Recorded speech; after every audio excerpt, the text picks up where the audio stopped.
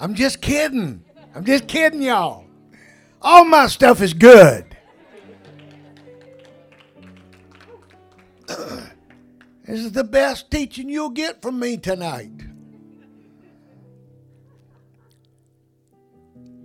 I want to turn your attention to James chapter 1, and I'm going to read 2 verses of scripture in 4 translations. James 1, 2, and 3 in the King James translation. My brethren, count it all joy when you fall into divers temptation. Now, divers doesn't mean you took up skin diving and you decided to go out into the ocean and you're going to be tempted with things. That's not what that means. Divers means many. So, I told you it's not a good lesson tonight. Fall into divers temptations, knowing this, that trying of your faith worketh patience. Everybody say, the trying of my faith works patience. All right, let's read it in the NIV version. Consider it pure joy, my brothers, when you face trials of many kinds, because you know that the testing of your faith develops perseverance.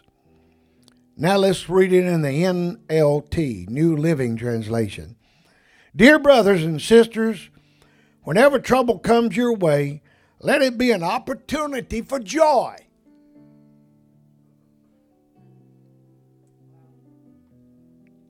For when your faith is tested, your endurance has a chance to grow.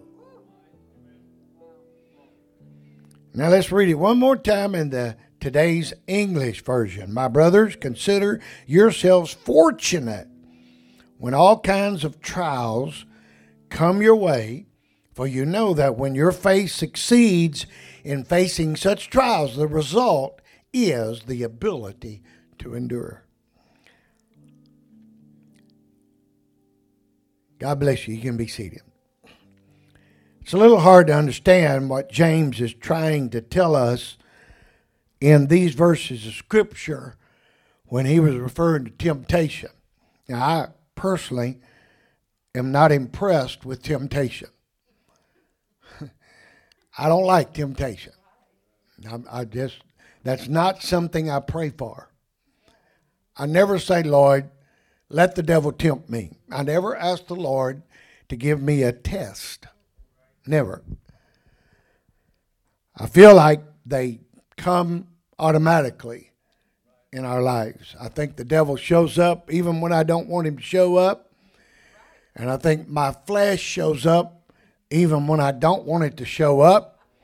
And I think I get myself in enough trouble without asking for it. I don't have to pray, Lord, give me some tests. Lord, give me some temptation. Send on the trials. Let the devil come my way, because you know what? According to what I just read, it's going to bring joy in my life. So what I'm talking to you tonight about is opportunities for joy. Opportunities for joy. It's a little hard to understand what James is trying to tell us, that the trying of your faith works patience.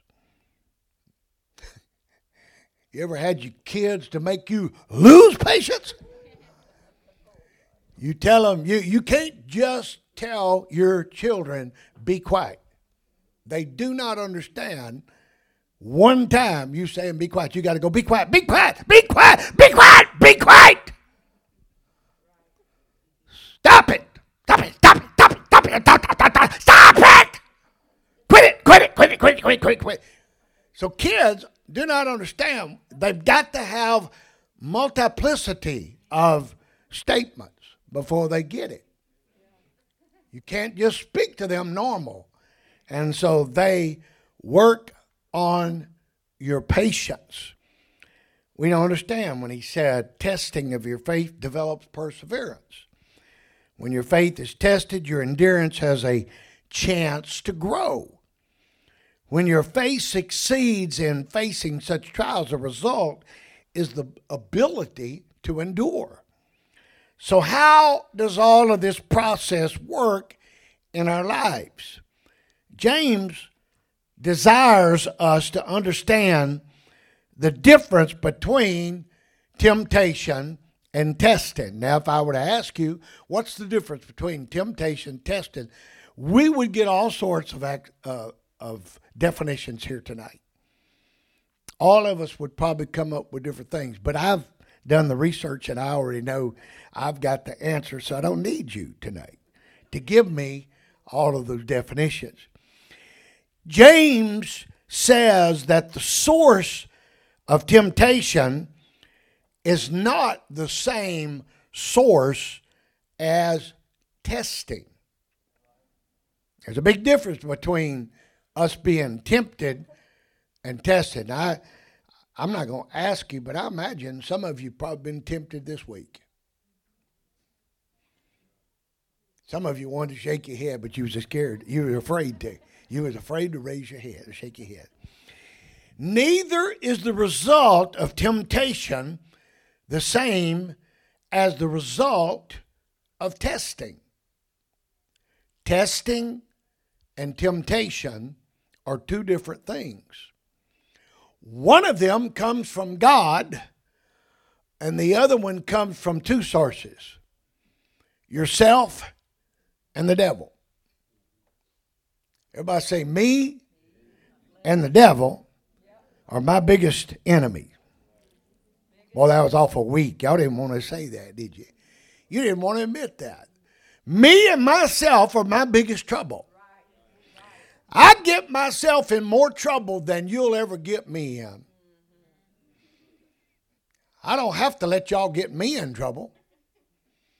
I can pretty well protect you from that. But I find myself getting myself in trouble. And that's where the problem lies. And I know some of y'all are thinking, but you're the pastor. What are you talking about getting in trouble? What have you been doing? Well, I'm not just talking about right now, okay? I'm looking back at my life back when I was not an angel of light. I was more like an angel of darkness. I was more like a little devil than a little angel. And I know it's hot in here. Can one of our ushers please turn on some air? I'm burning up. I'm going to come out of this coat. You know how to do that, Brother Bennett? All right, thank you. And if you don't, you need to learn. If you're going to be an usher, you need to learn it. Y'all show him. In verse 14, James says, let no one say when he's being tempted that God is tempting him.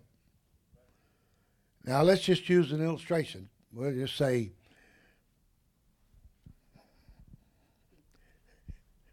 here's a $20 bill.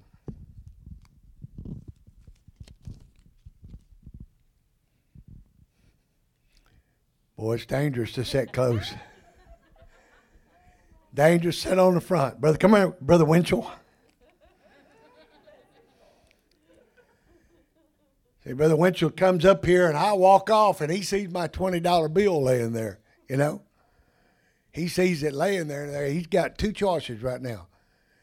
He can snatch it up and put it in his pocket and just grin like the wind blew it away. He could do that. I mean, he could do that right now if he wanted to. But see, he's not that way. He's standing there. He sees that $20 bill. He wouldn't take it. He's probably like most of us are. He'd probably put another 20 with it thinking, well, Brother Gandy must have laid that. He's fixed to take an offering, so I'm going to give it. And he's a big giver. Big giver and a big tither. So that's why I can use him tonight. Feel good about it. I just signed his deal, and he's a good giver. In fact, I'm thinking about making him my assistant.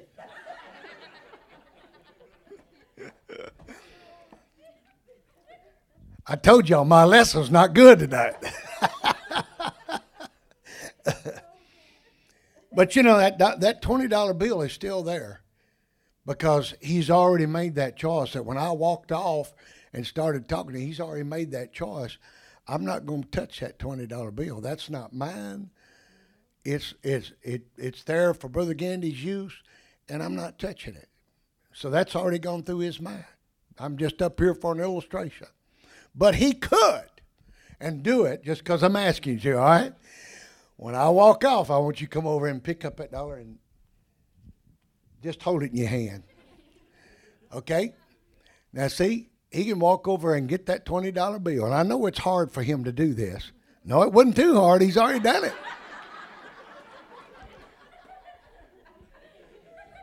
See, the temptation was there. He only did it because I asked him to, but he could have done that on his own. He could have just reached over and grabbed that and walked off and just, it wasn't me. I didn't do it. And every day of our life, that's good, brother. And if you want to give it back, you can. You don't have to. Please do that. See, I trust him to go put it back over at my wallet. But here's the thing. Every one of us are tempted. Every child, every one of us, every one of you child, you have an opportunity to lie to your mom and daddy or tell the truth to them. Every one of us have an opportunity to lie to our husband and wife or tell the truth to them. You can tell them I didn't do it. I didn't go there. We're all tempted. We're all tempted. Now, I'm not going to come in the back door. You can go ahead and smile and relax and enjoy yourself today. So let no one confuse the intentions of God with the intentions of the enemy. James says, let no one say when he's being tempted that God is tempting him. God doesn't tempt us. He tests us.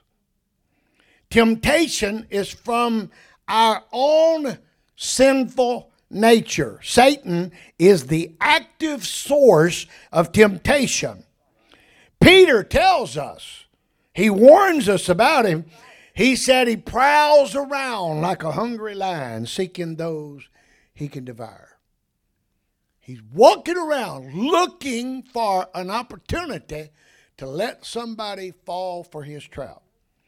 Temptation comes from the evil one, Satan.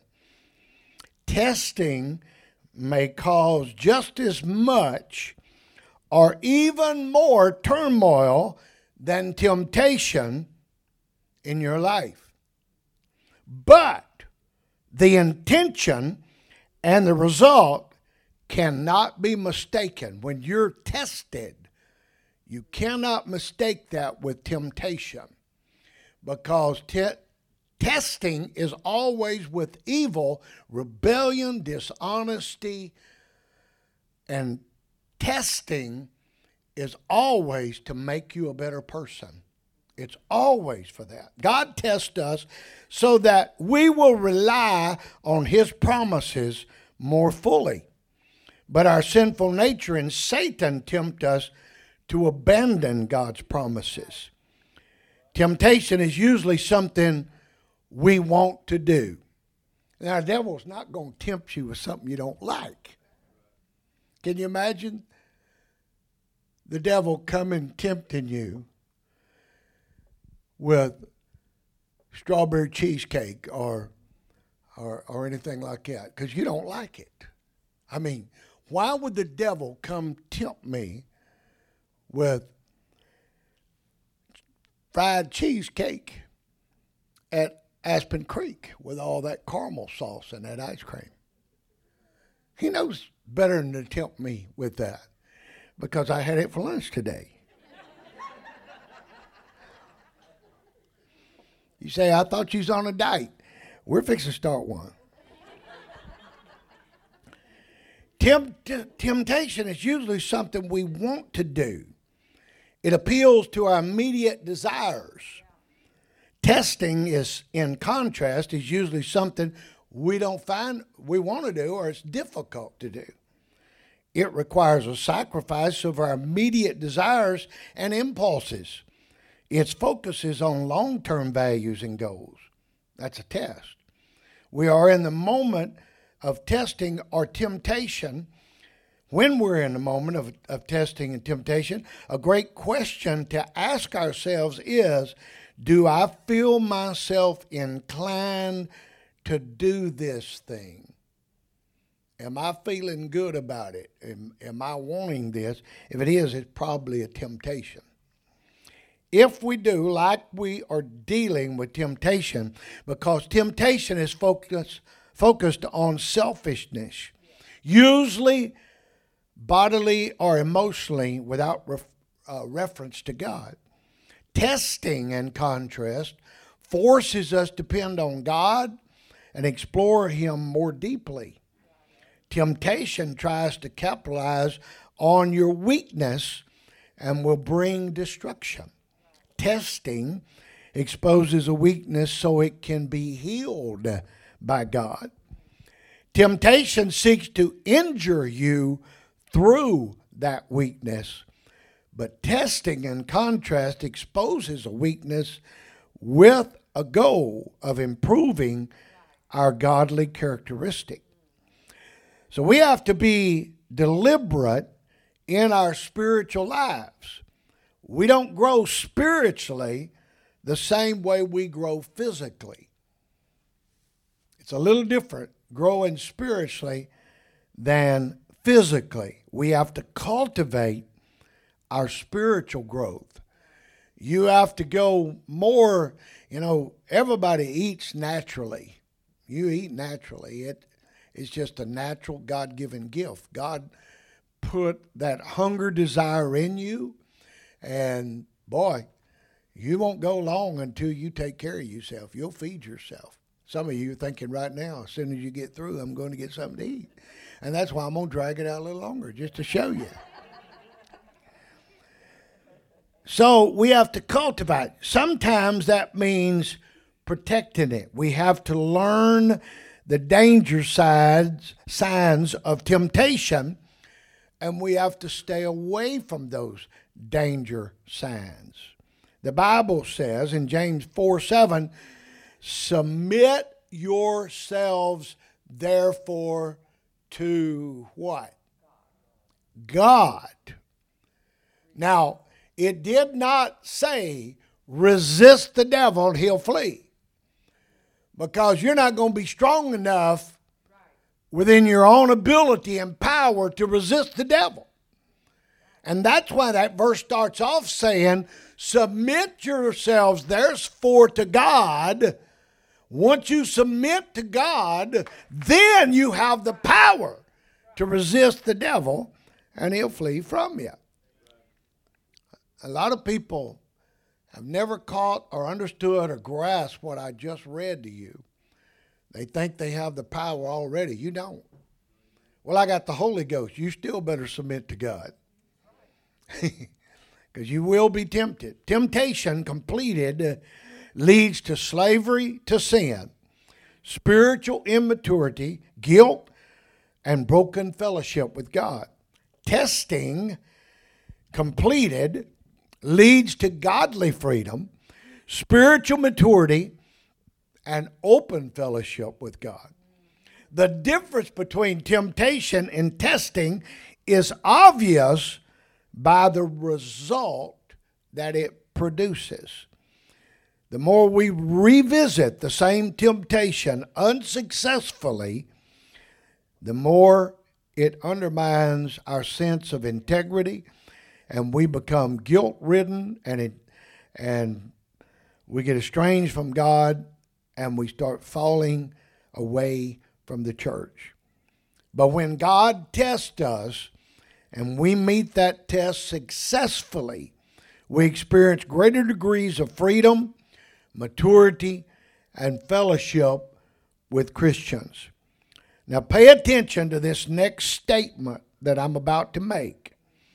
This statement I'm about to make is an eye opener for you. It's going to be awesome. Are you ready?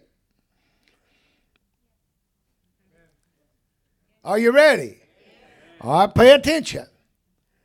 The only time you will ever be tempted is when you're by yourself or with somebody. And that is a fact. It's the only time you're ever going to be tempted. And let me give part 2 to that. You'll probably be more tempted when you're by yourself than when you're with somebody. George F. Will wrote a book about baseball. He titled it Men at Work. And in this book, he wrote about Orel Hershiser.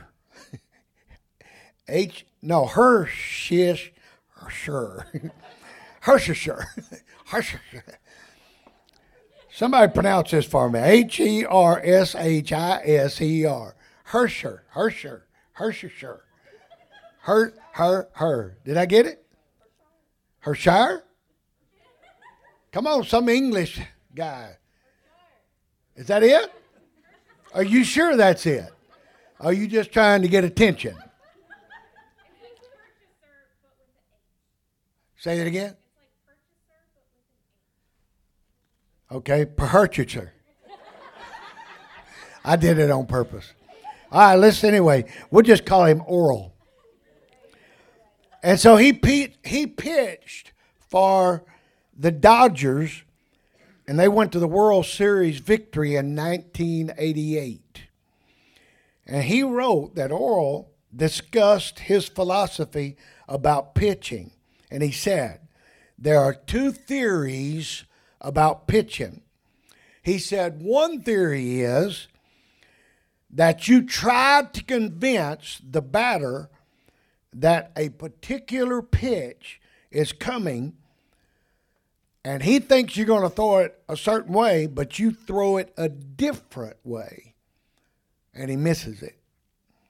The other theory that you don't hear as much about, but he said I use it, is that if the batter expects a particular pitch, you do throw that pitch, but you throw it in a place where he can't hit it.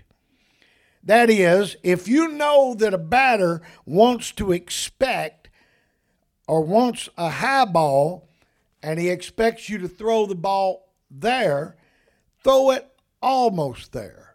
Throw it a little bit too high.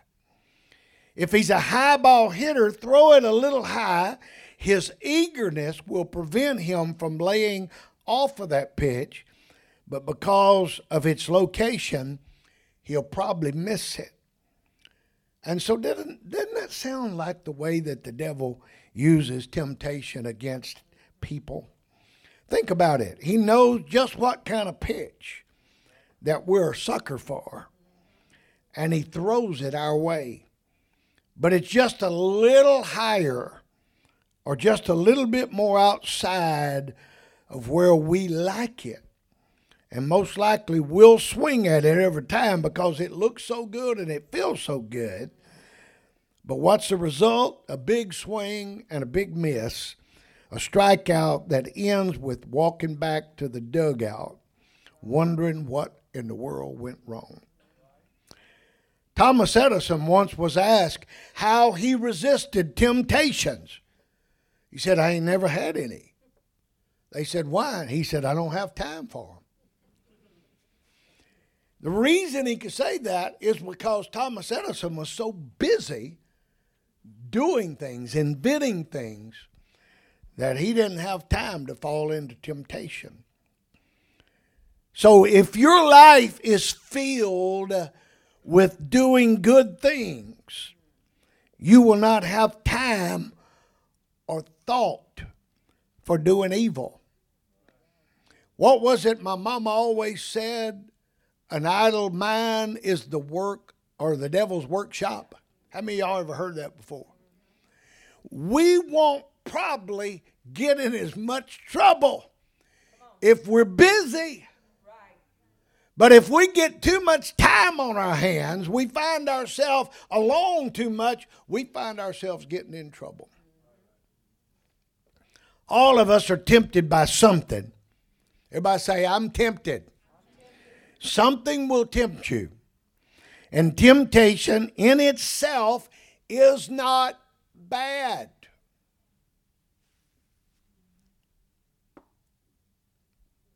I said that with the emphasis, and I got quiet. I'm waiting for that to soak in. Temptation in itself is not bad. Temptation truly means that the devil is after you and he wants you. And that's why he's tempting you.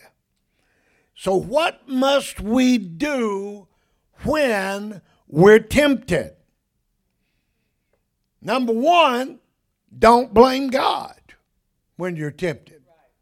God will never tempt you with evil. If you're tempted, the second thing you do is blame the devil and blame yourself if you yield to it. A manager of a minor league baseball team was so disgusted with his center fielder's performance that he called timeout. He walked out from the dugout out onto the field, and he looked at that man and said, "Get on to the dugout." He said, "You're not doing a good job." And he got his own glove and said, "I'm going to take your place." And so he got out there in his place, and somebody hit a ball, and that first ball took a bad hop and hit the manager right in the mouth. The next one that someone hit was a high fly ball, which he lost in the glare of the sun, and it bounced off of his forehead. The third was a hard line drive that he ran for without outstretched arms, and unfortunately it flew between his hands and smacked him right in the eye. Furious, he ran back to the dugout, grabbed the center fielder by the uniform, and shouted, "You idiot, get back out there. You've got center field so messed up that I can't even play on it." We want to blame everybody. We want to give the blame to everybody. How do you mess up center field for somebody? But when you get to blaming others, you can come up with ridiculous things that it's all your fault. If you hadn't done that, this wouldn't have happened and I wouldn't have gotten in trouble. But the real problem is not center fielder.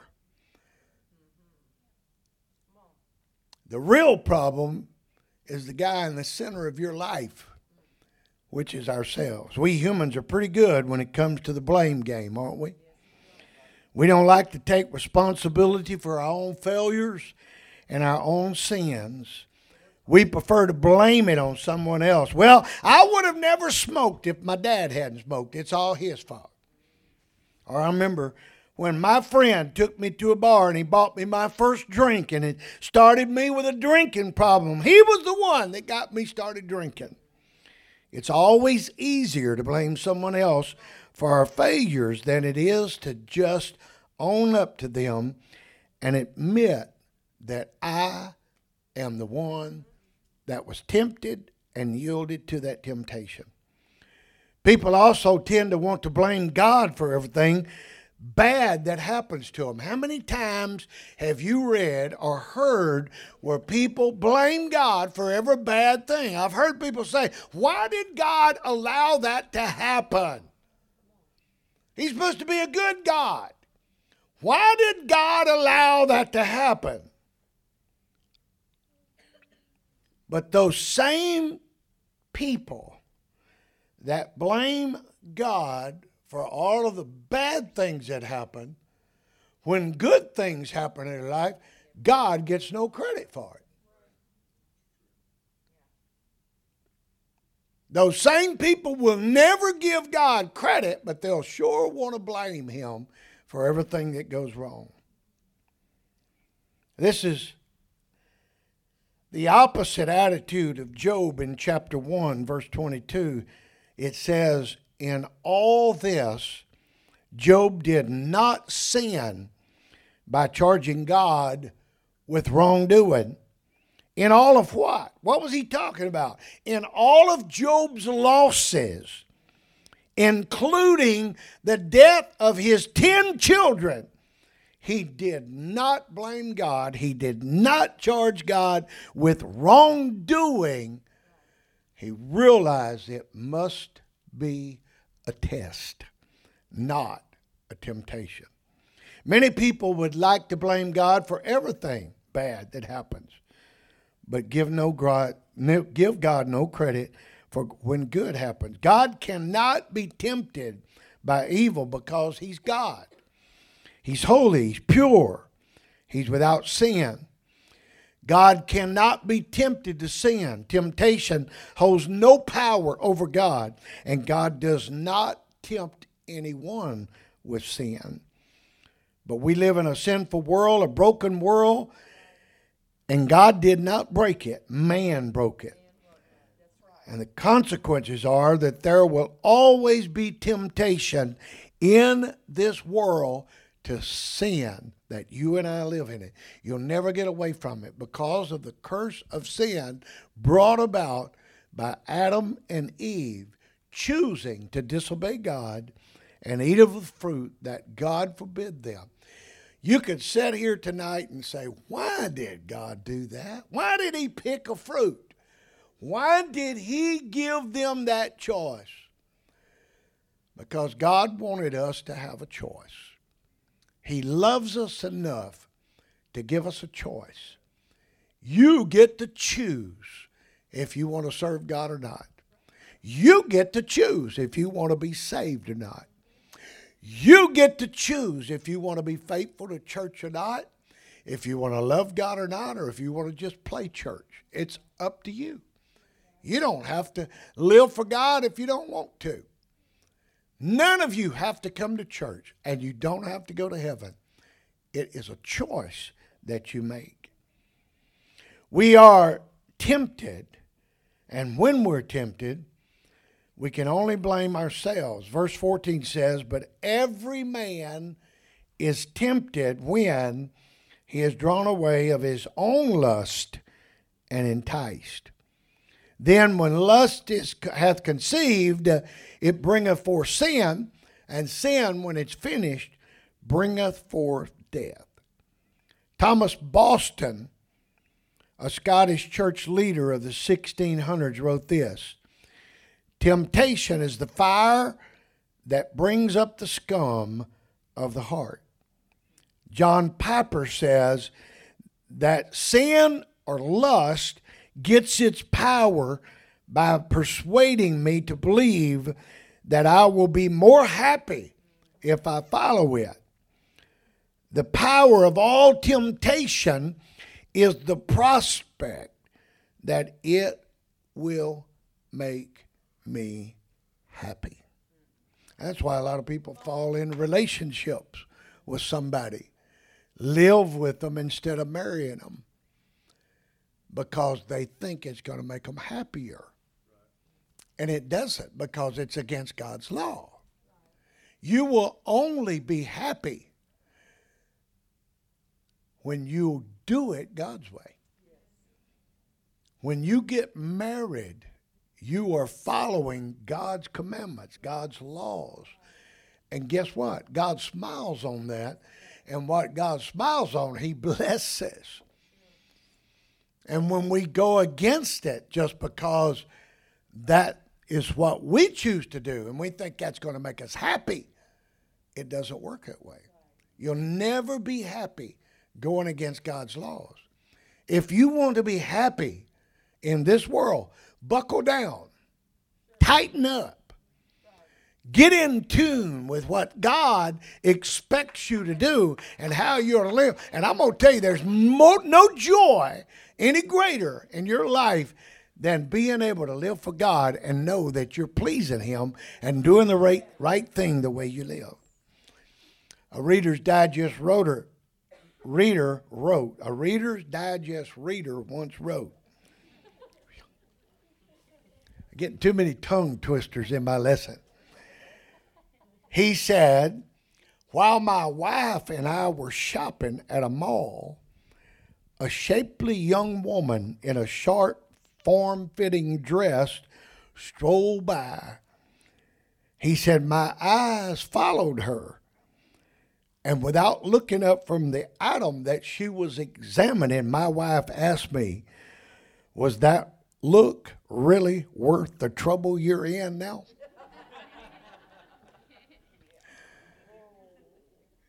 Sometimes we get ourselves in trouble just for looking. Sometimes we do things, we get ourselves in trouble. And then how many times in my childhood did I go to God, please, God, help me. I'm about to get exposed. I'm about to get caught. I've told this before, but one time Mama was gone to church. She'd go pray a long time, and we had a lot of time getting in trouble. And one time she was gone, my brother and I, we were out in the backyard, and he somehow got some cigarettes, and boy, were we tough. I think we was about 12, 13 years old. And, oh, man, you talking about tough and cool. Oh, to get that thing.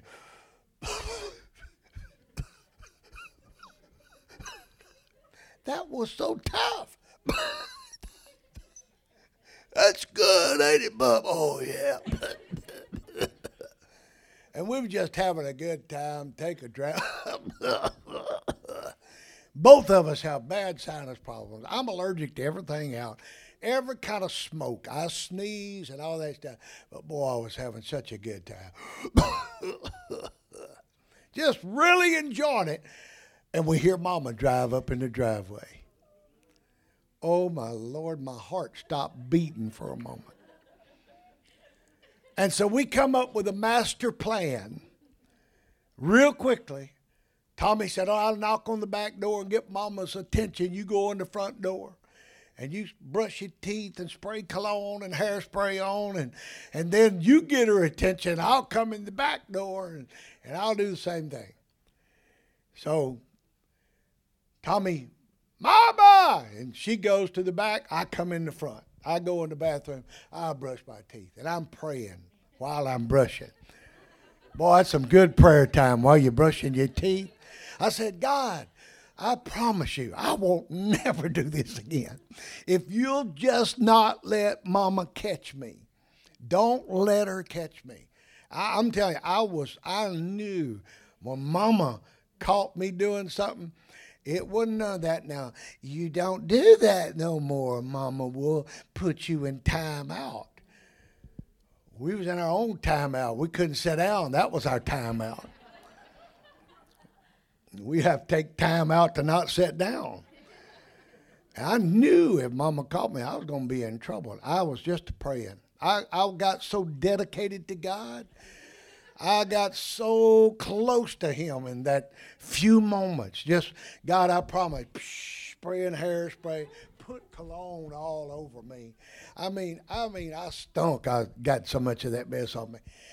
And so I was just really nervous about going out there. And about that time, my mother said, Lane Joe Gandy. And anytime my mama used my middle name, I knew I was in trouble. I thought, oh, God, she found out. She said, come here right now. And I thought, oh, God. And I felt like I was on death row. I could hear the drum. Brlum, brlum, brlum, boom, boom. And I opened that death row door. And I started down that hall. And my mama was standing there with that glare on her face. It was over for me. I'm fixed to die. And my mama looked at me, and she said, I'm going to ask you, and I want you to tell me the truth. I said, okay. She said, how would you like to go get a hamburger and a milkshake? I never wanted one anymore in my life than I did right then. You'd have to know my mama. She did that all the time. And for some reason, she decided to reward me and my smoking brother for a milkshake and a hamburger. And we got away with it at that time. We did not get caught that time.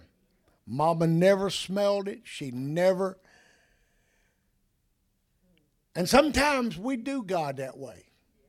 You know, if you'll just get me out. And I wish I could tell you that's the last time I ever did anything stupid like that. But me and my brother had some more stupid episodes with the same old temptation. Why do we do that? Why do we get ourselves in trouble? Why do we yield to stuff that we know is wrong for us? It's going to get us in trouble and cause us a lot of heartache. Because we think it's going to make it better. We think it's going to make us happier. I don't know what it is about young boys thinking that is tough. But can I tell you, young fellas, Christopher, don't ever smoke that nonsense. That's the nastiest, filthiest mess you can put in your mouth.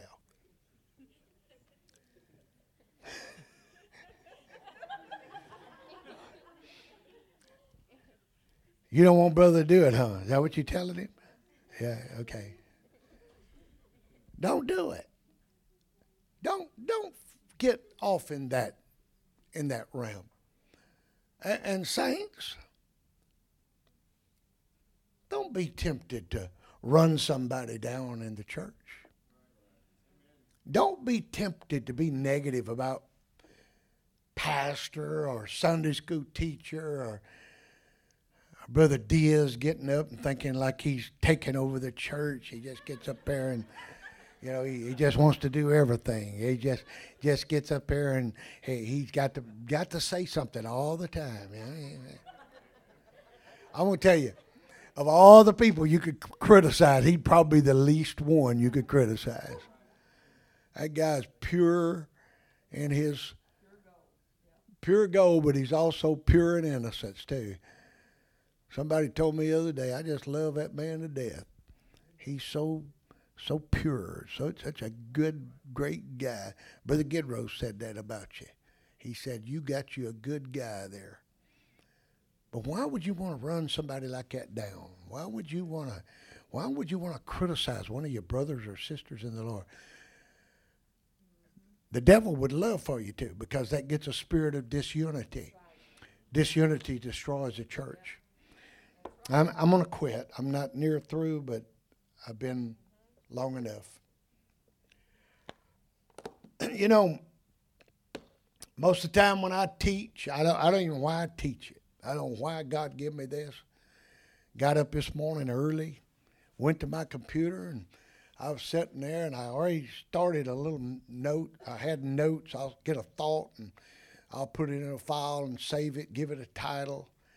And it's just one little old half page of stuff that I had that I read somewhere, and that's where I got this from today. And I said, Lord, I don't feel any, like, God didn't say, this is for tonight, Sister Peterson needs this. God didn't tell me that, Sister Peterson. He didn't say, Sister Bradshaw's going to leave the church if you don't preach this tonight. God didn't tell me none of that stuff.